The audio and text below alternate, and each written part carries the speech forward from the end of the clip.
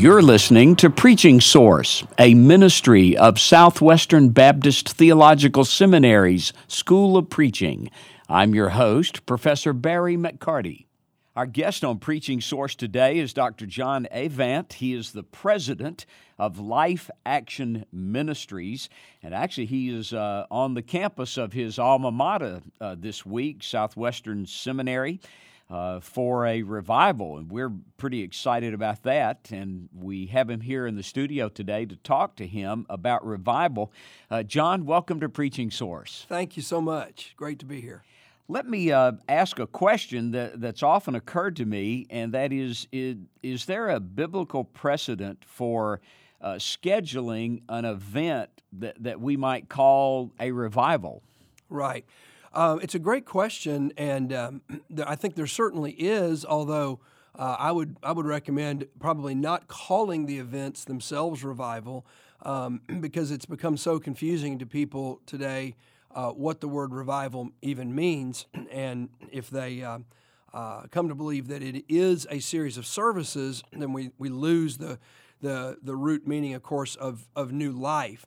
But scheduling what we call at Life Action, a time of holy pause, I think is absolutely essential, and we see it in times that have been called solemn or sacred assemblies in the Old Testament.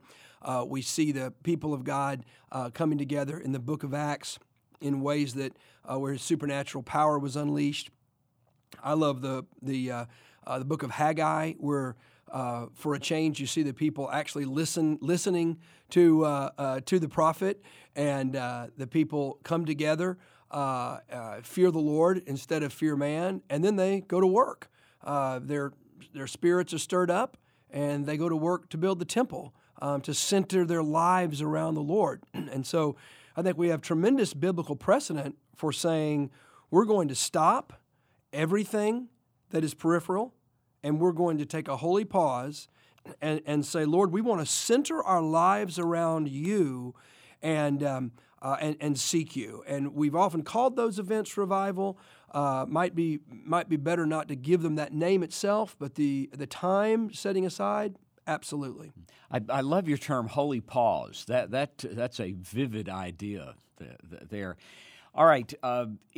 If God is the one who gives revival, if it's His work, something that comes from Him, are there any biblical principles that speak to our responsibility in helping to bring that about or opening ourselves up to that? Yes, and when we finish this interview, I'll walk over to McGorman Chapel, and we'll begin 3 days and 3 nights of seeking the Lord and asking Him to bring revival here at the seminary.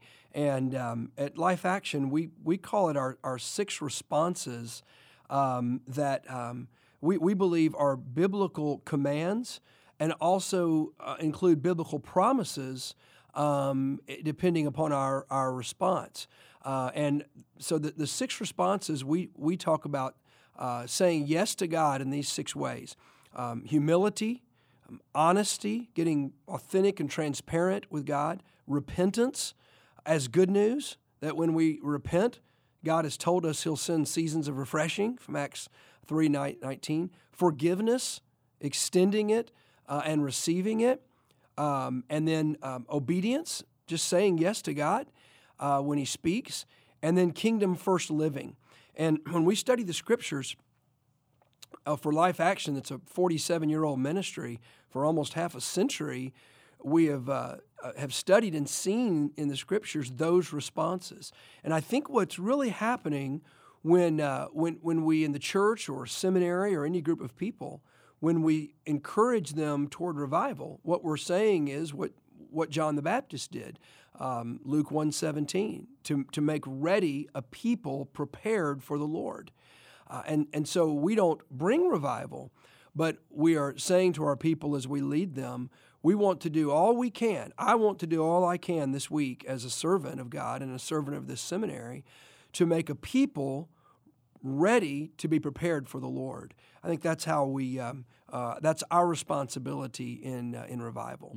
Are those 6 responses, are those the things that a pastor should be working to encourage in his church as the pattern for inviting God to do revival in his local church? We believe so because I've only been president of Life Action for 13 months, but I've been a friend of Life Action for a quarter century, and this is an amazing ministry God has used for so long, and along the way, we've watched and studied and learned what does God do in churches, in lives, and is that grounded in the Word of God? If it's grounded in our words or our thoughts or our hopes, that doesn't mean a thing. But if it's grounded in the Word, it means everything. And those 6 responses, if we had time, we could look through some of the ways that God has said, this is what I want you to do, and when you do this, this is how I'm going to respond. And so though we don't bring revival, we also don't feel like God is stingy. For instance, we're in a day of great spiritual awakening right now. You just have to get on an airplane to see it. And, more Muslims have come to Christ in the last 15 years than the previous 1,500. And when we go where awakening and revival is happening, we always see those 6 responses, and we see them in the Scripture. So that's why we come back to that and say this is so crucial for pastors and leaders to know those 6 responses. And in our ministry, we love helping pastors and churches to say, look, you've probably been saying these responses and encouraging your people toward them in some way every single week, and sometimes they don't hear it as well. So if we can help you to come in and reinforce what you're doing, sometimes as we lead the church at Life Action through a holy pause, we see God move. Briefly, state the 6 responses again. Yes.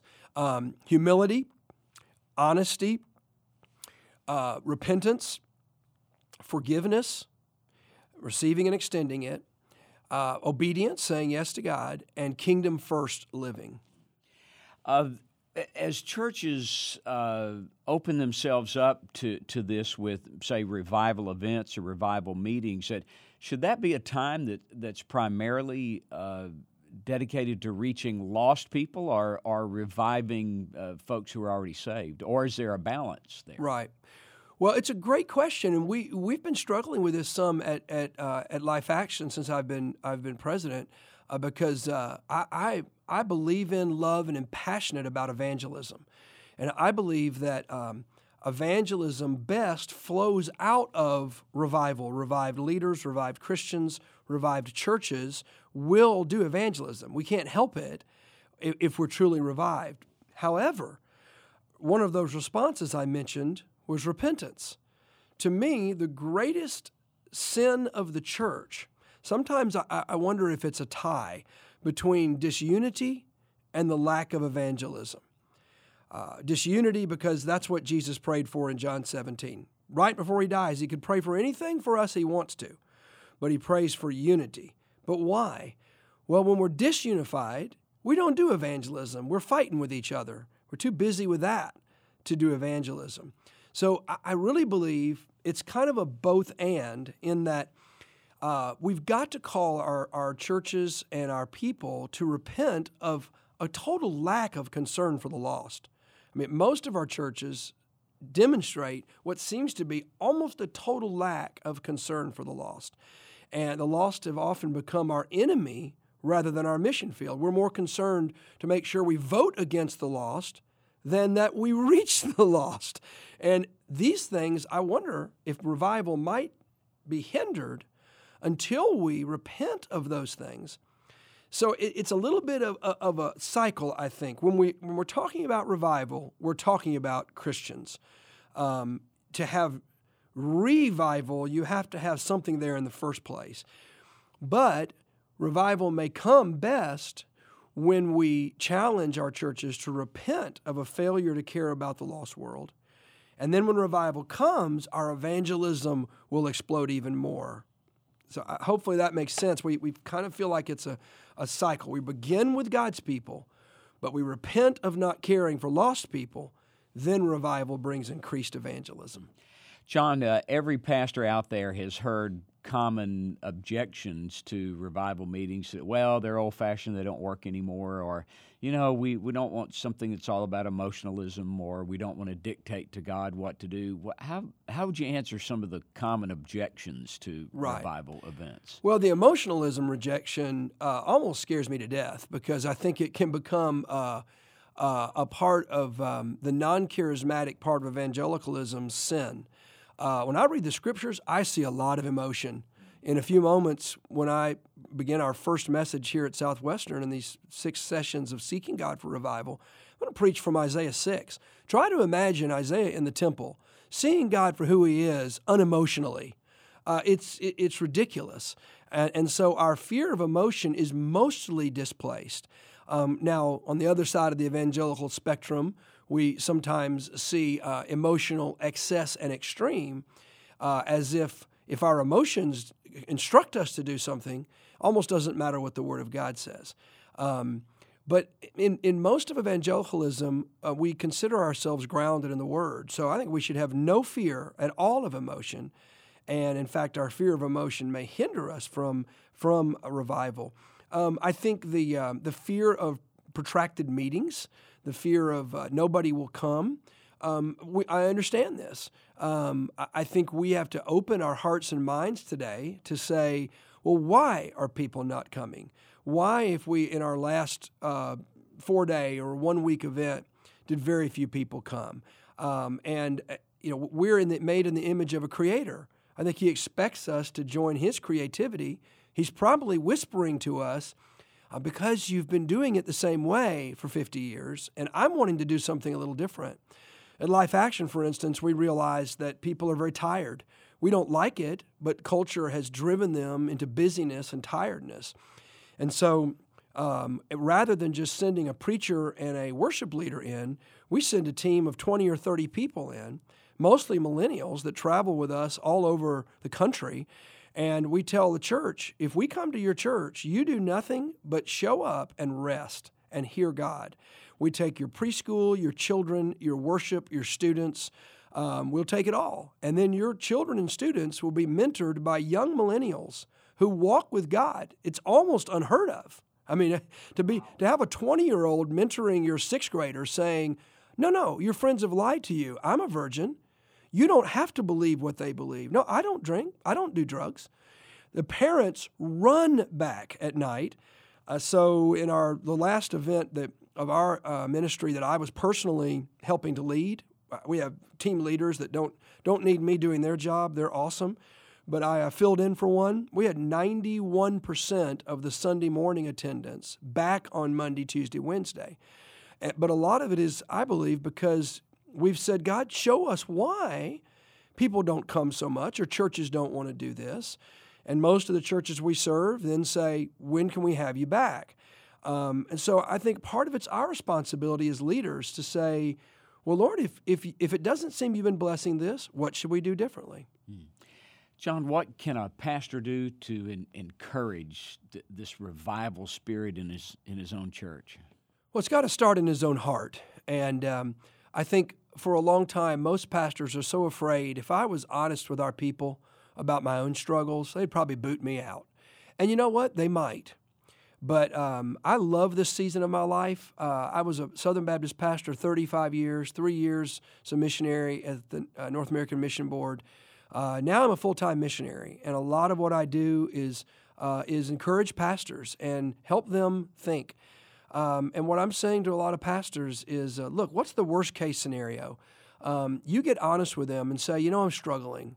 I'm sad, or I'm discouraged, or I'm wondering if you guys really care about revival, and they kick you out. Okay, call me. We'll help you find a place where the people are actually longing for that. Maybe God will write Ichabod over the door of that church building. Local churches tend to have a shelf life. Even the biblical churches did. There is no more church at Ephesus. It's a ruin. So let's stop being so afraid of what might happen in our church, and let's just be honest. Let's just share our heart. What I've found is when a pastor gets honest, a lot of people go, oh, wow, I didn't know he struggled. I relate to him better. He's longing for something. I am too. and God can begin to bring hearts together. Also, pastors have to lead the way in prayer. I don't know of any revival movement that's ever started without at least a remnant of praying people. The church may not be a praying church, but there has to be a praying remnant. If the pastor doesn't lead that, what chance does the church really have of seeing a movement of God? And so I think that the two most important things a pastor can do is take the risk of honest vulnerability with his people.